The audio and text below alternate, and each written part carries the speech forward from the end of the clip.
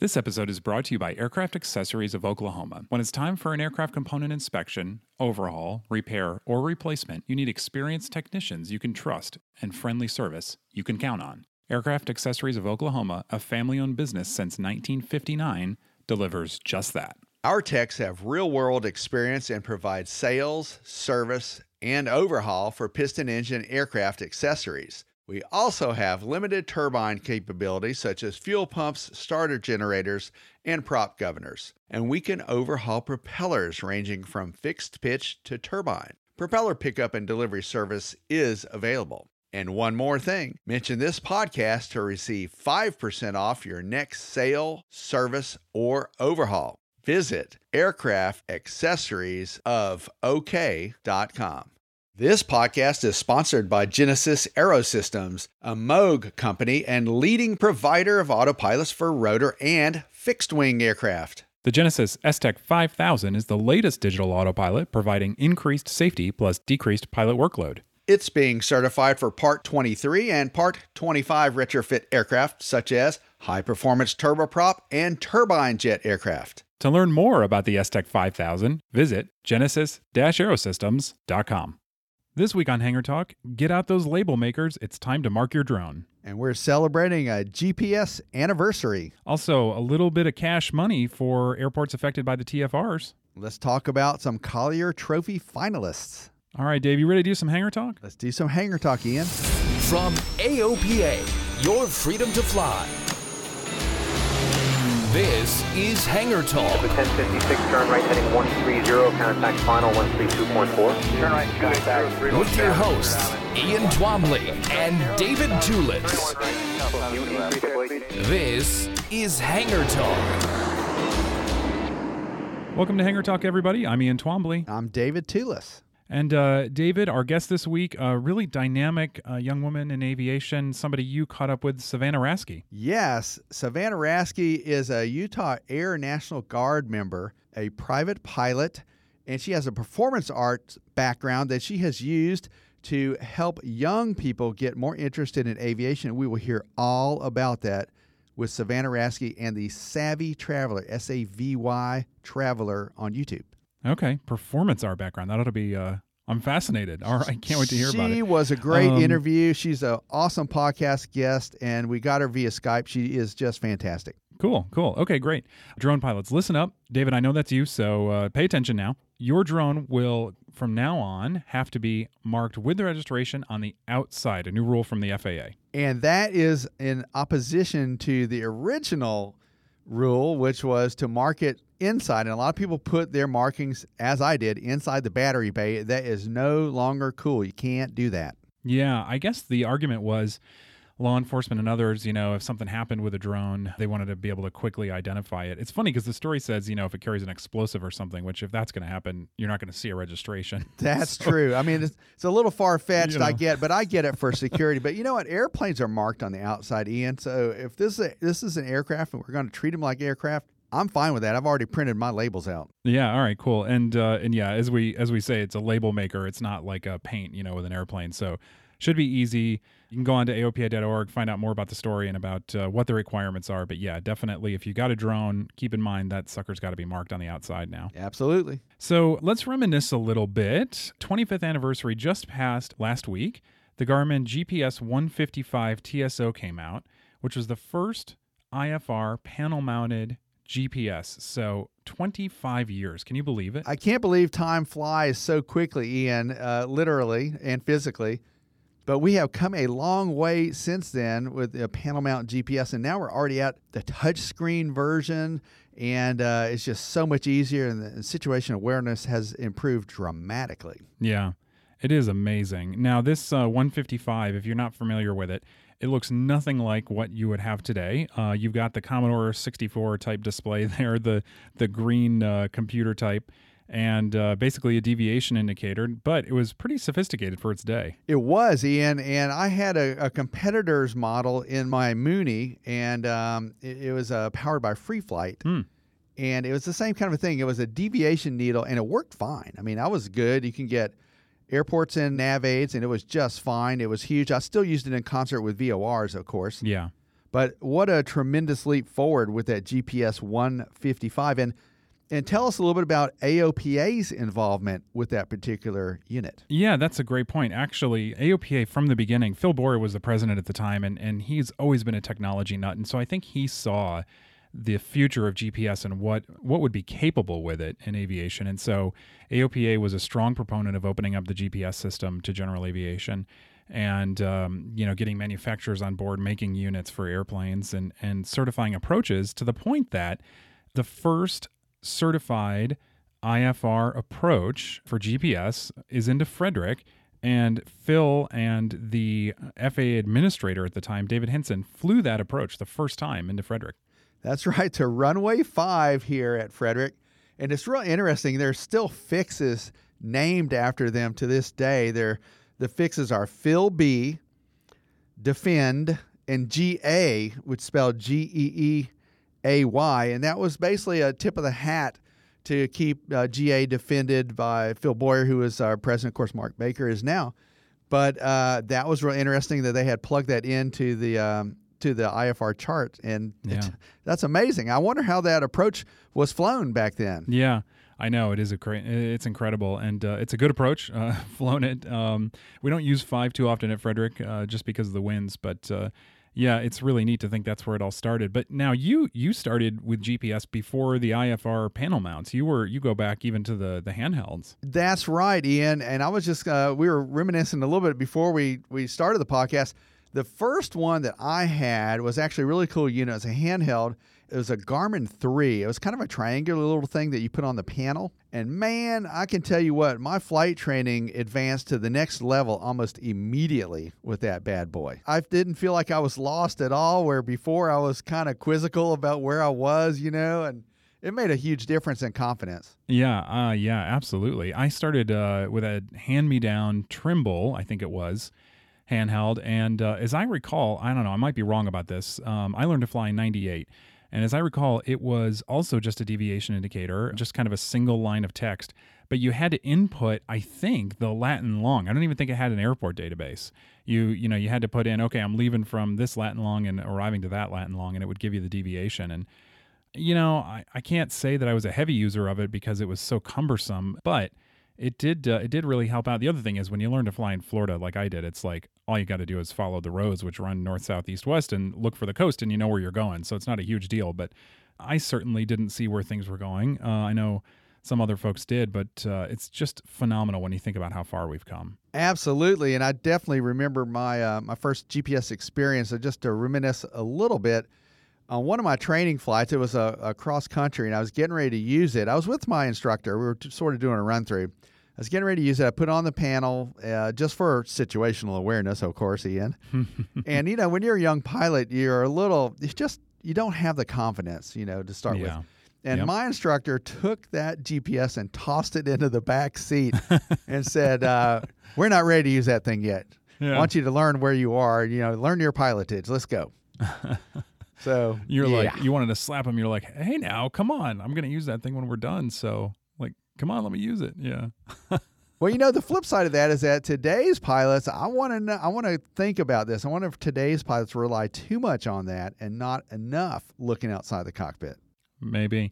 I mean, I do think I'm thankful that I learned IFR without the benefit of GPS, because I think, your situational awareness, that to be forced to look at it from a bird's eye view and figure out where you are is really nice, whereas GPS obviously hands it to you, and so you've got kind of an inside-out navigation. But yeah, another thing I think that's just fascinating about this is I was looking back at the history, and the Garmin 430, the GNS 430 that most people kind of grew up on GPS with in the most recent generation, that came out in 98. So to go from that 155 with, just a few lines of that green computer text with a deviation indicator to only 4 years later having a color moving map, integrated comm nav, that's amazing. I totally agree with you. And when I was doing my initial flight training in Atlanta at Beecher DeKalb Airport, there was a really cool airplane that I used. I want to say it was like an Eagle or something like that. I can't quite remember the name, but it had a little canard on the front. But it had a dual 430s, and it was impressive. And if you recall, did the Cirrus SR20 start with something like that? I know they had an Avidyne panel. when they went digital. Yeah, but they used Garmin navigators. That's right. Yeah, they started with kind of glass and a multifunction display and 430s as the navigators. Yep, and then when the 530 came out, man, you were in high cotton there. That's a nice big unit, and you could see a lot more of what was going on around you and a little bit more airspace. But you're right, in a short amount of time, the technology leapfrogged. Yeah, amazing stuff. Hey, want to move on to some good news. We've talked about before President Trump's frequent visits to his places in Florida and New Jersey and the impact that's had on the airports there, and AOPA's efforts to get some relief for those airports, be it being allowed to have GA gateway airports, to get into the airports while they're shut down, or financial assistance. And it turns out that some behind-the-scenes hard work by the AOPA Legislative Affairs staff has resulted in some remuneration for the airports. This is great news for the airports in New Jersey and in Florida. And New Jersey's Sahlberg and Somerset airports, and at Florida's Palm Beach County, which is also known as Lantana. And so we're talking about $3.5 million to help offset some of the expenses when you can't have flight training operations or sightseeing operations or really a lot of GA ops. Yep. So that's great news for those airports. And moving forward, I think AOPA will continue to monitor and see how often the president shuts down those airports and if more will be needed. But it's, I think, a big win and just a good news story all around there. Absolutely. A lot of hard work, like you said, went into this, Ian. And also, again, yet another good use of GPS to know where the airspace is. And bringing it back around 25 years later, this might have been pretty tricky to do back in the day without having that information at our fingertips. Yeah, that's a great point. Trying to navigate around a presidential TFR without GPS that's tough work. You got to really avoid, I think, by a wide margin to keep yourself safe there. So that's a really good point. Indeed. So moving on, celebrating some other really interesting and new tech, the Collier Trophy. This is one of the premier awards in aviation every year. It comes out for advancements in technology. It's been everything from the Vision Jet last year to the 747 to the Apollo missions. And so 11 nominees announced this year, and they run the gamut from stuff you've probably never even heard of to really popular, really cool projects. Yeah, let's take a turn at all of them real quick. The Automated Ground Collision Avoidance System, that's one of the 11. Yep. The Bell V280 Valor, a real bad boy, one of my favorites. And America's Trainer, also known as the Boeing TX. Yeah, that thing is cool looking. I would love to fly that. The Draken International Contract Close Air Support and Adversary Air Services in support of combat readiness training. Whew. That's a mouthful. And to follow up on that, the Embraer 190, the -E2, it's a medium-range airliner that was certified and entered into service in 2018. And this is kind of important because didn't Embraer and Boeing just partner up? Yeah, yep. So that is interesting. It's almost it's a future win for Boeing there.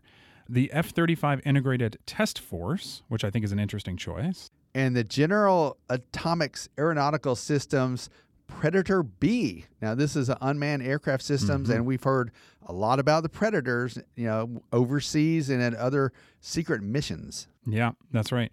The NASA JPL Mars Cube 1 project team. And the Perlin project is also on the nominations for the Collier Trophy, and we were so happy to have the Perlin represented on one of our podcasts. Yeah, that's a super cool project.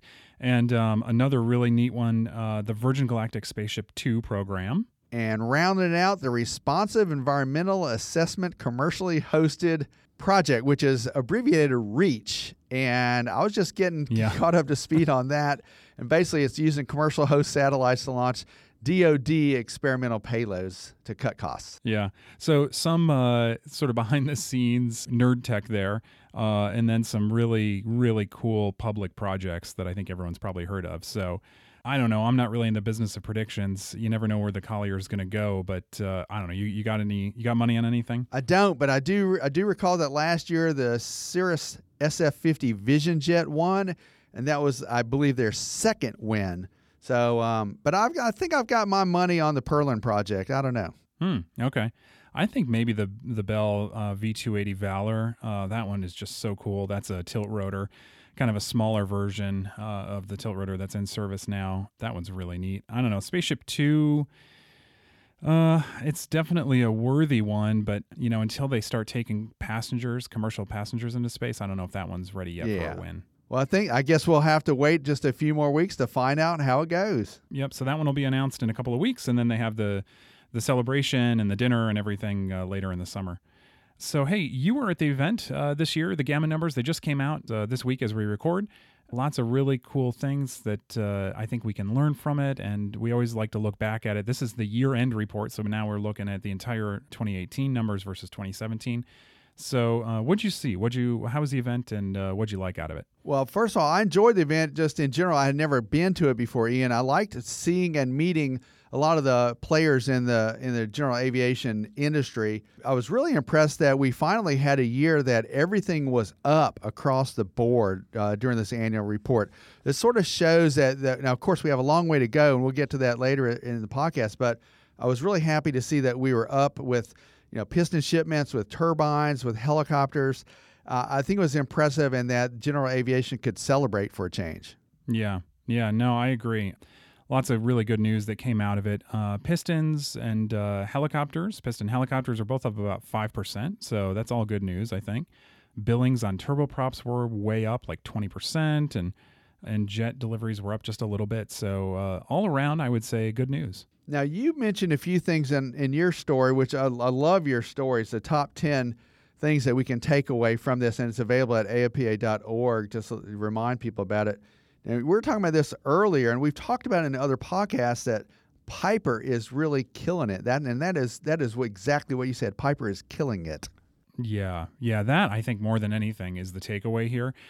You can sort of look at individual companies and in a vacuum and say, okay, they're doing well or they're not doing well. But I think especially when you look at Piper in terms of the competition, they are truly, not only are their numbers up big time, obviously, but in light of how everybody else is doing, it's like they are just doing an incredible job there. They are, and then they vowed to go head-to-head with Textron Cessna, and it does look like they are implementing that plan. They put a lot more people to work in Vero Beach, Florida, and it looks like, and this is, again, according to the article that you wrote, that Textron Cessna is really continuing its influence to the jet market and kind of letting our training market slide a little bit. Yeah, if you're a fan of Cessna pistons, I think this is disappointing. The Skyhawk. So let's say off the bat that the demand for training airplanes is huge right now. You talk to flight schools, big operators, fleet operators that are doing sort of career training. They are really desperate for airplanes. And so Cessna only put out they put out 129 Skyhawks last year, which, on its face is a good number, but it's the same number that they did in 2017. And when you think about the demand out there for training airplanes, I don't think that's terribly encouraging. Right. And don't forget, we also had these guys as a podcast guest a while back, but Vulcan Air is entering the training market here, the Italian brand. Mm-hmm. So there is some competition, to that market, and schools really do want to save money in the training marketplace, and that's something that people are looking at. Yeah, it's true. Vulcan Air, Tecnam is there now, and obviously you still have Piper, and so yeah, I agree. It's like as it becomes longer and longer to get a weight position at Textron and Piper, it's like people are going to start looking elsewhere because they need airplanes. Exactly. Yeah. A few other things. I was really disappointed with Diamond. They did really well in the twin department, which is obviously where they want folks to go because they're making more money on twins than they're going to with like DA-40s. But what we were just talking about with training airplanes is DA-40 is a good airplane, a good training airplane, and man, they put out 60 of them in 2017 and only 45 last year. And it's like, I think when you're talking about the training market as it is, you should be putting out a lot more DA-40s. Yeah, I agree with that. And that is a good airplane to train in, too. I don't understand that. In the Diamond 62, the DA-62, there were 36 of those that were shipped in all of last year, which is kind of neat for a twin, but yeah, they kind of let the singles go a little bit. Why do you think that is? I don't know. I guess that's, I don't know if that's just their sales strategy, just to push the twins, and they're not really putting any emphasis on the 40s or what it is. I think they could sell a lot more 40s if they did focus on them because, yeah, I agree. They're a great training airplane. They're affordable relatively. Very high tech. They look cool. I think students like flying them. Got a really good wing for training. So it's like, I don't know. That surprised me. Now, the Twins are super, super cool airplanes. And so I think it's great that they're selling those. But yeah, I'd love to see more 40s roll out the door. Well, let's talk about another company that's kind of, to me, I've been kind of pulling for them and rooting for them to see if they could finally get it going. It looks like Icon Aircraft. They are finally getting these aircraft out the door. They shipped 27 of the A5s in the Q4 and 44 aircraft in last year. Now, that's pretty good, but Ian, don't they have a pretty darn long backlog? Yeah. I mean, at one point, they were well over 1,000. So at that rate, you're going to be waiting a decade for an airplane. So they got to pick up the pace a little bit. And I think they will. It's good to see them kind of slowly ramping up. Probably they're more interested in this point at getting quality out the door to make sure those initial airplanes are good airplanes. I think that's really important for a new manufacturer. But yeah, they at the same time, they've got to start pushing it a little bit. And it'll be interesting to see what happens, whether, with Hawkins being replaced, and going to a manufacturing focus, that'll change and speed up or what. But yeah, it is good. They're in the right direction, and they're in the right direction. The other thing that we don't talk about that often, but the market for agriculture aircraft is still really strong with Air Tractor and Thrush. These guys are still going at it, neck and neck a little bit. That Thrush had 38 units that they shipped last year, and Air Tractor was a little bit over 141 units. So that's kind of a lot of aircraft, and they're very expensive aircraft and very specialized, but they have been going at it, and that doesn't seem like that market is slowing down at all either. Yeah, that's impressive. I mean, there's a lot of talk about drones replacing a lot of that flying, but clearly that's not happening yet because that's a lot of high-dollar airplanes rolling out. So that's very cool. I think they export a fair amount of those too, which is not surprising. And then I know helicopter shipments are something that's close to your heart because you're a helicopter pilot. And obviously, Robinson is still going strong. Yep. There was a slide a couple of years ago in the entire helicopter market, including training. As oil plummeted, people really cut back on orders because they saw the offshore market really kind of dry up a little bit. But yeah, training helicopters back at it. You saw gains from Robinson and Enstrom, which is awesome to see. The guys from Menominee.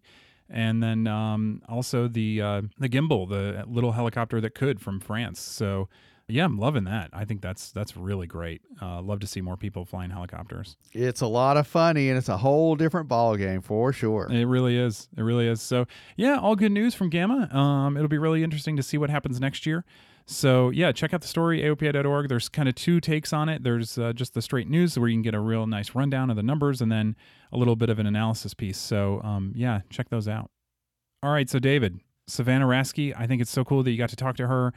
She's making some really fun videos online, and it's just neat to see a different generation of people in aviation and really having fun with it and sharing how they interact with airplanes and the people in aviation. And it's really neat, and so I'm really anxious to hear from her. Savannah was a great guest, and we sure appreciate her taking the time to join us on the podcast via Skype. And without further ado, let's hear a little bit more from Savannah Rasky.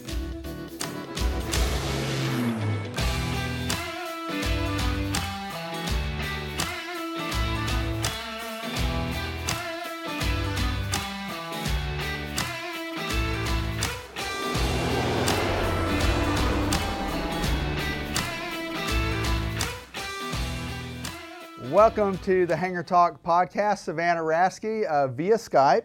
We appreciate you being with us today. Now, you're a little bit of a social media phenomena right here. I've seen some of your videos online. You're a pilot. I know you're an airplane owner. Go ahead and introduce yourself real quick to our podcast audience. Okay, well, thank you so much for having me. My name is Savannah Rasky. I just turned 26 years old. I got my private license in April. And I own a Piper Cherokee 6, so I'm a fresh plane owner. That's been exciting. I'm in the Air National Guard, and I've been in for about 7 years. And my ultimate goal with aviation is to become a KC-135 pilot. So that's where I'm kind of at right now in my career with aviation. So you got your pilot certificate, you said in April? Is that for real? Yeah. And then you've had your Cherokee 6 for several months now, so it wasn't very long after you got your certificate that you got your Cherokee 6. Yeah, April. I started my license in January. I got my finished in April and then got the Cherokee 6 in the summer. So yeah, it was all pretty much like one after another. Wow, that is incredible. Now you are a hard driving young person, definitely with goals in mind. I think that's really awesome. And I do think you're an inspiration for some of our younger people, and that's one reason why I wanted to have you on the Hangar Talk podcast. So now you started out by saying that you've been in the service for 7 years. Thank you for your service. We appreciate that. Yeah, I appreciate it. So how long will it take to be like a KC-135 pilot? So I actually have an interview coming up at the end of this month. If I get the slot, then it's about 2 years of training before they release you back into the base to fly with them. Wow, that's fantastic. And so now, while you're doing that, I know you're going to keep both feet in the GA world. Are you going to look at maybe an instrument rating, a commercial rating, and kind of go through that when you have your time off? Yeah, so right now I've been working on commercial and instrument. I've done all the ground for both. I'm currently flying with commercial. I'm really close to my tech ride, but I've been kind of waiting as well because if I get the pilot slot, then I'll go through their training and get my ratings through them. If I have my private, I don't have to go through that part again. But since I have that, they'll put me through what they have at their training. I gotcha. But in the meantime, I'm still working on it just so I'm actually prepared for if I get it. Then I'll go in, knowing a lot. I gotcha. So you're hedging your bets. You're in the private world. You've got a backup plan. Professionally, You've got your eyes set on the goal down the road. Gotcha. Right. All right, so now I know the answer to this question because I know the person, but who's your aviation inspiration? That would definitely be my dad. I would not be in this world at all if it wasn't for him. He flew F-16s in the Air Force, and then he's huge into general aviation, and he's a United pilot right now. And he really pushed me into this world, and I was really resistant at first. I actually didn't like flying. I didn't want to do it. But then I found the passion for it, and now it's my absolute dream. I just think about it all the time. But he's definitely the one that got me into this world. I'm really grateful for that. Yeah, I know Captain Bob Rasky. He's a good guy, and we're so glad that you're in the aviation world with him too. And he's actually on our AOPA high school steering board. So I should let people know that he's really big into helping the next generation learn to fly with science, technology, engineering, and math curriculum. And so that was going to lead me to some other questions first before we get down to the fun stuff. How do you think we can can we do a better job, or what do you think we should do about getting more young people involved in aviation? Yeah, so when I got into this world, I realized that, there's kind of a gap between age differences of who's in aviation and who's not in aviation. And I think it's really just being relatable. I think when people see people that are like them, that are doing something they never thought they could do, then it becomes possible. So really, there's a ton of young people out there that are aviators and they're doing amazing things, but kind of bringing them to the forefront and making people aware of them. And then the younger kids will see that and be like, oh, they can do it, I can do it too. It's like the high school program you guys have, bringing in young kids that are actually pilots. Because, it's nice to have people to look up to, like mentors, but then when you have someone your age, then it makes it more accessible. You're right, and I got to admit, I'm on the other end of that age spectrum now. I went flying, much like you, I went flying with my dad when I was younger, and he had a Cherokee 6. Oh, cool. Yeah, in 5221 Sierra, so hey, if it's out there somewhere, I'd like to find it one day. So another thing that I think is really interesting, we talked about it right at the beginning of the program, your beautiful Cherokee 6.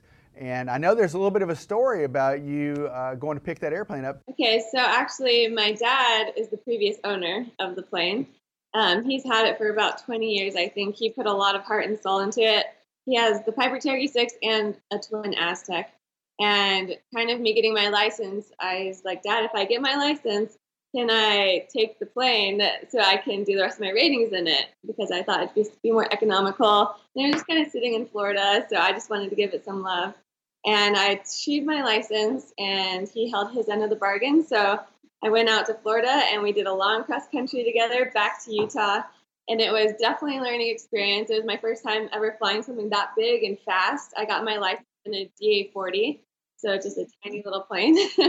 And learning, he's a great instructor. He was a CFI, DPE, so he's really good at teaching. But it was a big responsibility kind of taking his baby, his prized possession, and becoming an owner of it. So I wanted to make sure I treated it well and with respect, and he's really meticulous with his maintenance records. And so I had a lot to learn actually with becoming a plane owner. Within the first couple of weeks of having it, I had to replace some parts. I got stranded. It's been a learning experience, but I think that's the best way to do it, is having to get thrown into the fire and just kind of figure it out as you go. Well, and now I don't know if your dad saw your video, but now you put a mustache on that airplane. And you were singing "Don't Go Breaking My Heart." I think that was by Elton John. Tell me a little bit about that. This is a hilarious, for podcast listeners and for folks who are seeing this on video, this is a great example of what kind of fun you can have with an airplane. Yeah, so I mean, I was never really into the aviation world growing up. I was more into the arts. So I graduated with a performing arts degree. I love singing and dancing, but I've always loved being in the military too. And as I got more into aviation, I wanted to marry both worlds. I didn't think I had to just be one or the other. I thought I could find a way to make them work together. And so I had all these ideas. I've been making videos for a while. And when I started getting into aviation, I thought, I haven't really seen a lot of fun aviation videos. I watch a ton on YouTube that are really informal and instructional and helpful in that sense, but nothing that just kind of makes you smile and makes you curious about flying. So I decided to take my passion for dancing and singing and just kind of make a comical video that would hopefully just brighten people's days and kind of make aviation cool for like the younger people that see that, because people are really into videos these days. Things go viral, and seeing, a girl dancing with a plane, they're like, wow, you can do that? Like, I thought aviation was boring. I thought it was, stressful, which it can be, but I just want to show the more playful, fun side, because there's definitely that side as well. Well, speaking of fun things, I'm going to run through a few of the videos that really caught my attention. That Lightspeed video that starts out with the Top Gun theme is just crazy. Yeah. It's hilarious. I thought it was the coolest thing ever. And thank you. Yeah, and you had costume changes with that, and you had a partner in crime in that one. Take us through that. Yeah, so that was probably one of my first aviation videos. I had a crazy idea. I had just become a pilot. I was really excited. I just kind of wanted to do everything with my plane. I just wanted to use it in every way that I could. And I'd seen these videos on YouTube that were really popular called car karaoke. And so people would do that concept sitting in their car. And I thought, well, let's elevate this and take it to the cockpit. And so I asked people on Instagram for ideas for songs that had to do with flying or aviation. I called my mom, I asked my dad, I just got a group of people to help me with ideas of how I could make this happen. And I enlisted the help of my sister, who thought it was crazy, but she helped me anyways. And it was actually quite the process getting all the costumes. And it was during the middle of summer, and the plane was in the hangar, so we were just roasting inside the cockpit as we were filming this and doing take after take to make it perfect. And I was actually really nervous to put it out there because I'd never seen anything like this. I didn't know if people would think I was a joke or how they would take it, because I am serious about being a pilot and an aviator, but I also wanted to show a fun side too. Sure. So I just was kind of nervous. I didn't know if they'd think it was funny, but it actually was my most popular video ever. And it was just so fun to see people smile and say, they wanted to do it in their planes as well, and just kind of inspire people. And then I got a lot of messages actually about being a pilot and how they could be a pilot. So it kind of stemmed from that. So that turned out to be a real interesting way to get more people involved and interested in aviation. It did exactly what you wanted to do. Yeah. And married your performance background with your aviation background, and it got young people involved. Exactly, which was my whole goal, my whole reason for putting stuff out there, being silly, being fun, is just to enlight a spark in the young generation to just go after their dreams. I feel like they just watch people doing stuff, but I just kind of challenge them, hey, I can do this, you can do this too. And so I kind of show my struggles through it. I show the fun part, just because I think that so many young people have the dream to do this, they just don't think they can. So I just kind of want to be that, proponent that you really can. So now, how can people find these videos? They probably have to friend you up on Facebook, or are they elsewhere? I couldn't find them on YouTube. Yeah, so my main platform is Instagram that I use mostly. So I'm The Savvy Traveler on Instagram. Facebook I use a lot. And then I do have a YouTube channel, which I post them on. It's called The Savvy Traveler. But yeah, Facebook and Instagram are pretty much my main platforms. All right, so Savvy Traveler, if we want to find it on YouTube. And Instagram and Facebook, Savannah Raskey, Raskey. All right, we're not nearly done with this via Skype. I just wanted to get that out there so that people would know. So you did something really cool that I thought was just, it's not in your aviation world, but just as a nice person. And this really struck me as sort of a window into your heart a little bit. But you did something really interesting for your 26th birthday. Yeah. Right, give me give me the idea for that. 26 things for your 26th birthday, and I guess you started 26 days in front of that. Right. Yeah. And unfortunately, our podcast could have been part of that, but I didn't realize that wanting to be on an aviation podcast was one of your goals. But anyway, tell us through all that. Take us through all that. Yeah. So there's a YouTube group called Guest Theory that I was exposed to, and they're a group of guys that just go out there and they try to seek discomfort is what their motto is. And so I was watching their videos, and I've always really liked the idea of pushing outside your comfort zone and being kind. But after seeing that, I was just inspired. I was like, I'm turning 26 soon. I just have to do something epic. I have to find ways to make this really memorable. So I had the idea to make this video. So I started making a list of things I've always wanted to do, things that were random acts of kindness, or things that would push me outside my comfort zone, because I feel like, your life begins at the end of your comfort zone. So I just really wanted to tell myself, it's a new year, new age, like, let's get this. So I made a list, and as I was starting this, I was in the middle of studying for a really important test for my military career.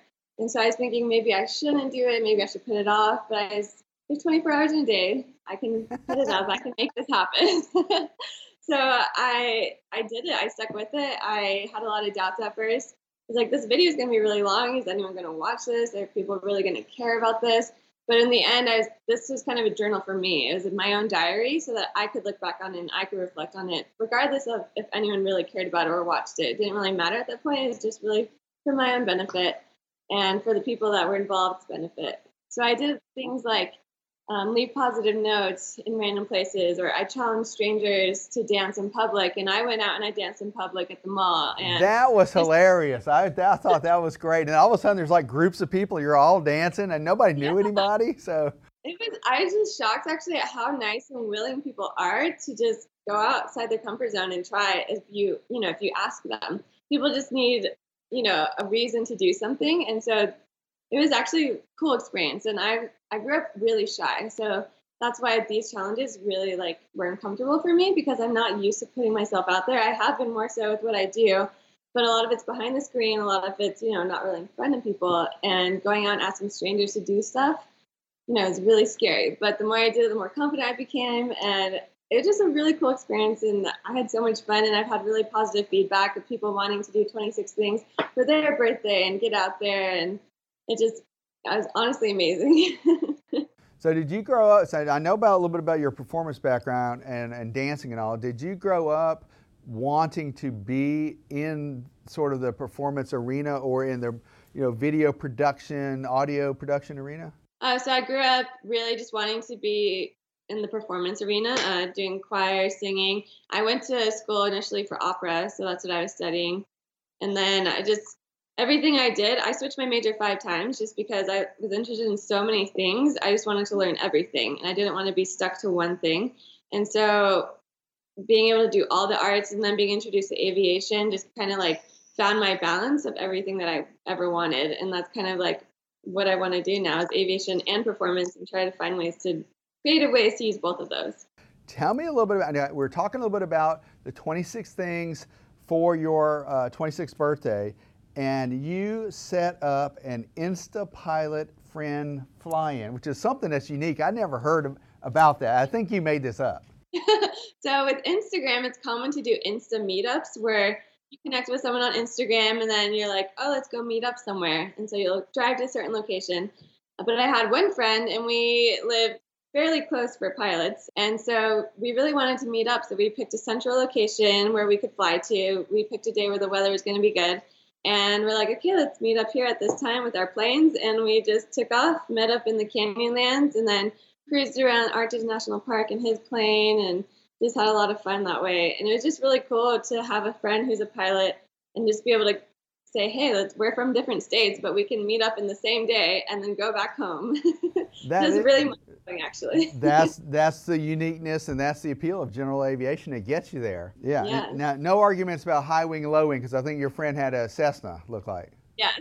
Okay. Okay. Yeah. All right. Now I saw a little video of you about you were in taking some aerobatic lessons, or you were doing some aerobatics. It looked like a decathlon.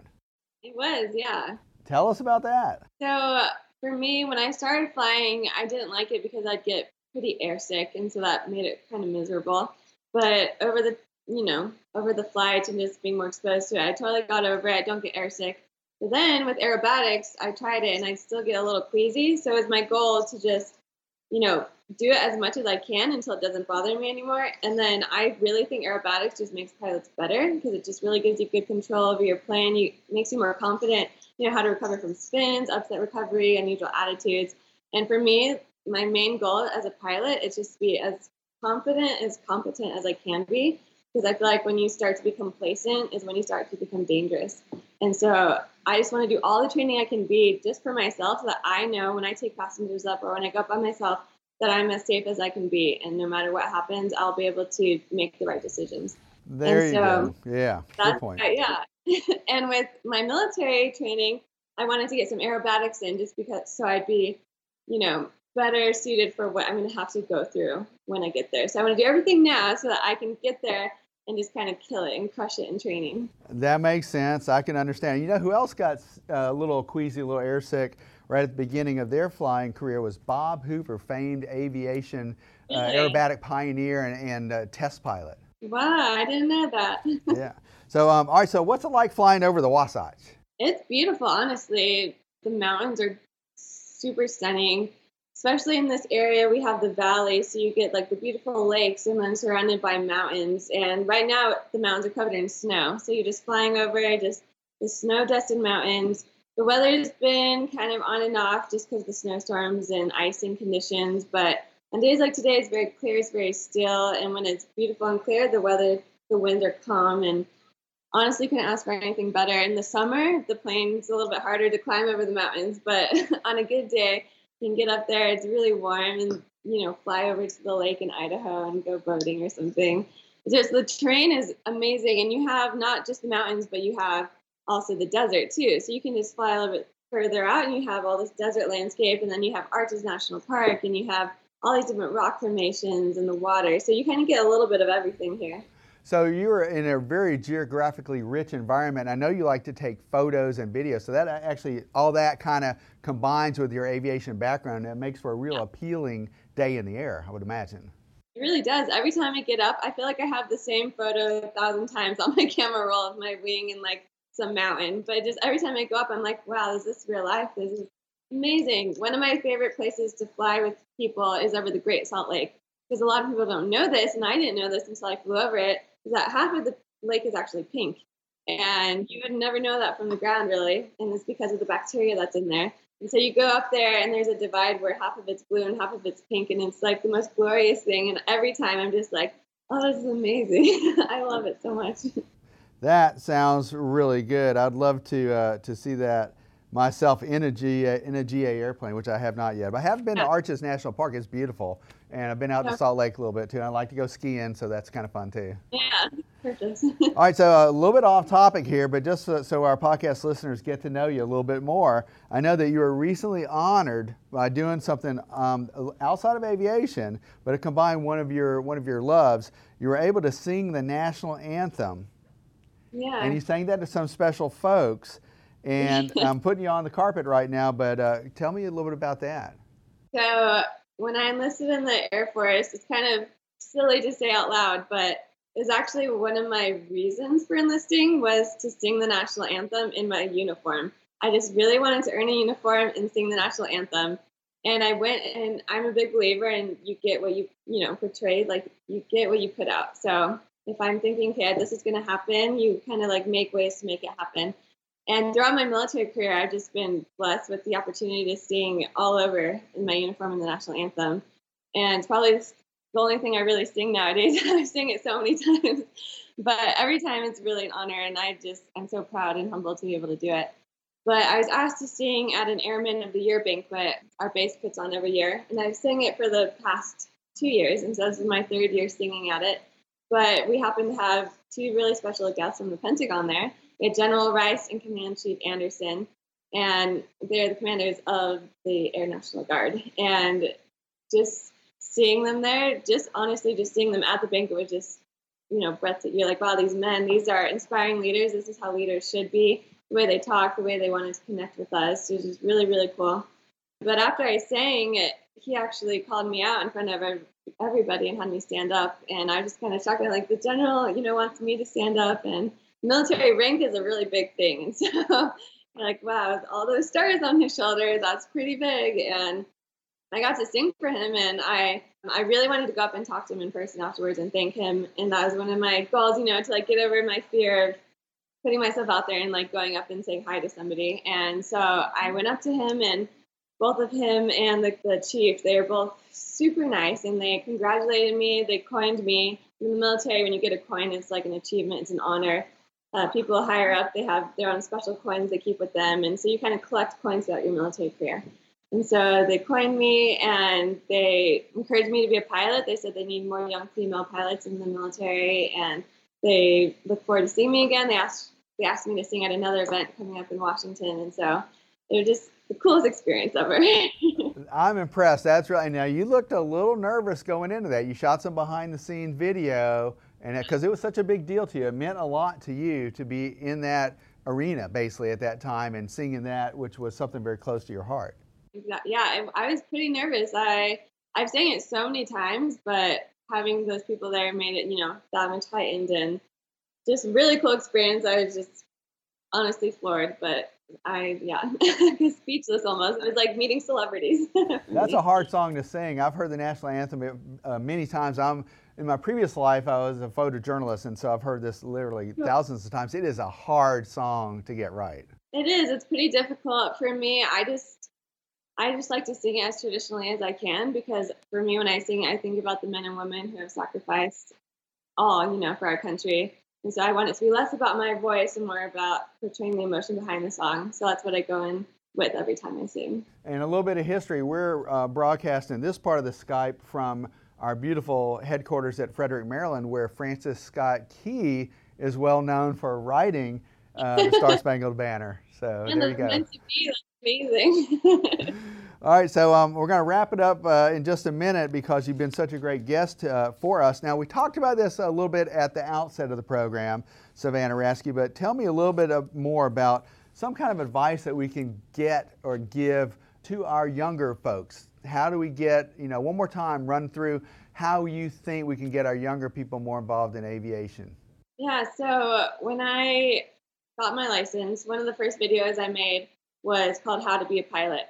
And I was so passionate about getting my license that I just wanted everyone to have that opportunity as well. And I know I've been fortunate in my life with how my background has been and my dad and everything, that my path to aviation isn't going to be everyone's path.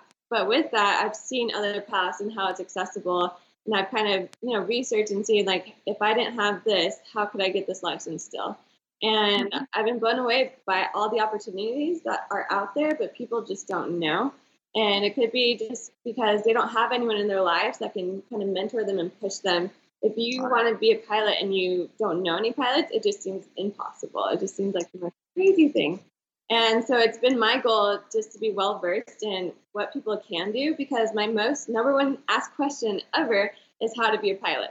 And so I get messages all the time asking me for advice, asking me, what schools I should go to. And so I just did my own research. I made that video so I could send that link and then have them come back to me for follow-up questions. I'm no expert. I mean, I got my license in April, right? So I'm not pretending to be an aviation guru, but I just know that with a little bit of research, things are possible to find, and people might not want to look it up themselves. And so they come to someone who they think might know all the answers. And so I just try to be as prepared as I can with those answers. So a good mentor is an important thing to have. That's what you're saying. A good mentor, I think if you have no aviation connections, reaching out to someone like people do to me, they're like, you're a pilot, how did you get to where you are? I think people are scared to ask people questions like that, but honestly, I'm so willing and, I'm just hungry to help people out that way. So find someone, ask them a question. Or if you don't have anyone around, Google how to be a pilot. There's going to be resources online. I'd say, look up website scholarships, Women in Aviation. They have scholarships. FAST has scholarships. AOPA has scholarships. And they're amazing scholarships, and you put in your application, you can just keep applying, and people get awarded those all the time. And so when there's a will, there's a way. I say research 61 schools, 141 schools. And I feel like trying to get people into aviation would be like things like Oshkosh. I went to Oshkosh for the first time, and I made a video of that, and I posted online, and people were like, this is aviation, this is amazing. Like, I didn't even know this world existed. And kind of breaking those stereotypes, breaking, that glass ceiling of what aviation is and isn't. And I think social media has been really doing a great job of that, and how people are trying to, host fly-ins. I know AOPA does a lot of fly-ins, and it gets the younger kids involved. There's Young Eagles programs, and there's all these programs, and you just have to ask the right people, so start with a mentor, like you said, reach out to people online, and then just kind of show that it's accessible. If someone asks you a question, be willing to help them out. Just be willing to talk about it. I talk about the struggles of aviation too, Mm-hmm. It's not all fun and games. It's not just dancing with a plane. It's studying. I have my commercial book right here with me because I'm studying, all the time. And so just being open and upfront. And I think things like this, like doing a podcast and having, younger people come on and talk about it. And they're like, oh, this person is young. They did it. I can do it too. It's all about being relatable, I think. And so just, making like content that's more user friendly. Maybe, there's a lot of great content out there that's more technical, and then kind of like dumbing it down a little bit for people just, oh, this is a plane, this looks fun. How can I do that? So just kind of like finding different avenues, finding different ways, just kind of like weasel yourself in there. And I think it's going to get bigger. I think with the younger generation, I see it growing, and I'm excited to be a part of that, that front. Well, we know there's going to be a lot of opportunity out there for young people in the next generation, because Boeing has come out with their annual jobs report. In the past 10 years they've been doing this, and they have called for literally hundreds of thousands of pilots within the next 20 years. So you're positioning yourself in really well for this. And I do like your ideas of, you said that where there's a will, there's a way. Don't be scared to ask questions of people. Don't forget about scholarships. And you're right, AOPA just upped the ante a little bit. There are now 100 scholarships, over $1 million worth of scholarships, and some are for folks who already have their original, their initial pilot certificate, but are going for a different rating. So there are plenty out there for that. So that's a great idea. Don't forget about the scholarships, especially for folks who might not be exposed to aviation. That might help them get their foot in the door. Well, Savannah Rasky, is there anything else that we didn't ask you besides reminding people that they could go to the Savvy Traveler and find some of your videos? Is there anything else that we didn't ask you that you want to let our podcast listeners know about? Honestly, I just want to thank you for having me. And I just love AOPA just because of how big proponents you guys are for general aviation. I mean, I love general aviation. I think I got that from my dad. He's a United pilot, but he's never stopped in general aviation. And I think that's a world that, a lot of people might want to be pilots and then they go to the airline world, which is awesome. But I really want to stress it to people that, flying the little planes is amazing and fun. And I get email updates about safety briefings you guys come out with, and just keep learning. I think a motto is a good pilot is always learning. Oh, yeah. And so I really want to stress, just take it step by step. If you're starting out getting your pilot's license, take it small, step by step. It's going to get overwhelming, but you can do it. I promise you can do it. And if you already have your license, keep working. Don't just have it and settle, because that's when things get dangerous. And so I'm a big safety proponent, and I like to have fun and show that fun side. But honestly, behind that all, I just want to be the safest pilot I can be. Those are great words to live by. You've done a great job. I think you really are an inspiration to a lot of folks, a lot of younger folks. And I look forward to seeing you do a lot more with some of your videos and with some of your outreach for the younger generation. And I know professionally you're going to do great. Thank you. And I hope you do get that job as that slot as a KC-135 pilot out in Utah. We appreciate you, Savannah Rasky. Thanks for coming to the podcast today via Skype. We appreciate it. And we look forward to chatting with you in the near future. Again, the Savvy Traveler, savvytraveler.com, is that it? Or Savvy Traveler on YouTube? Instagram, YouTube, yeah. Instagram, YouTube, Savvy Traveler for Savannah Rasky. Thanks again for joining us on the Hangar Talk podcast. Thanks for having me.